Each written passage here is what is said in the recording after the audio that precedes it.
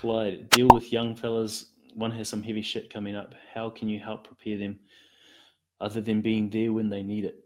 Instilling positive beliefs.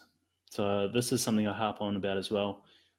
The beliefs that I instill in my daughter, and I don't really expound too much upon why I instill her with positive beliefs, but her beliefs are: I am beautiful, I'm strong, I'm smart, I'm happy, I am kind, I'm amazing, I'm enough.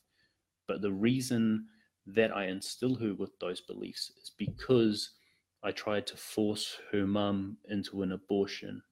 I And throughout her entire pregnancy, I was a toxic pig of a man to her. And so throughout the entire pregnancy, it was very clear that I didn't want my uh, daughter's mother to have her. And so one day she's going to find out that her dad didn't want her, that her dad tried to have her aborted, and that when she wasn't, uh, he kicked up a stink and he treated her mother like shit.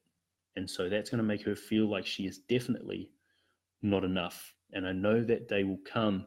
So all I'm doing is instilling her with those positive beliefs uh, that are hopefully going to help her process that pain, that hurt, that suffering. And that's what I believe anyway. That's what I believe is all you can do.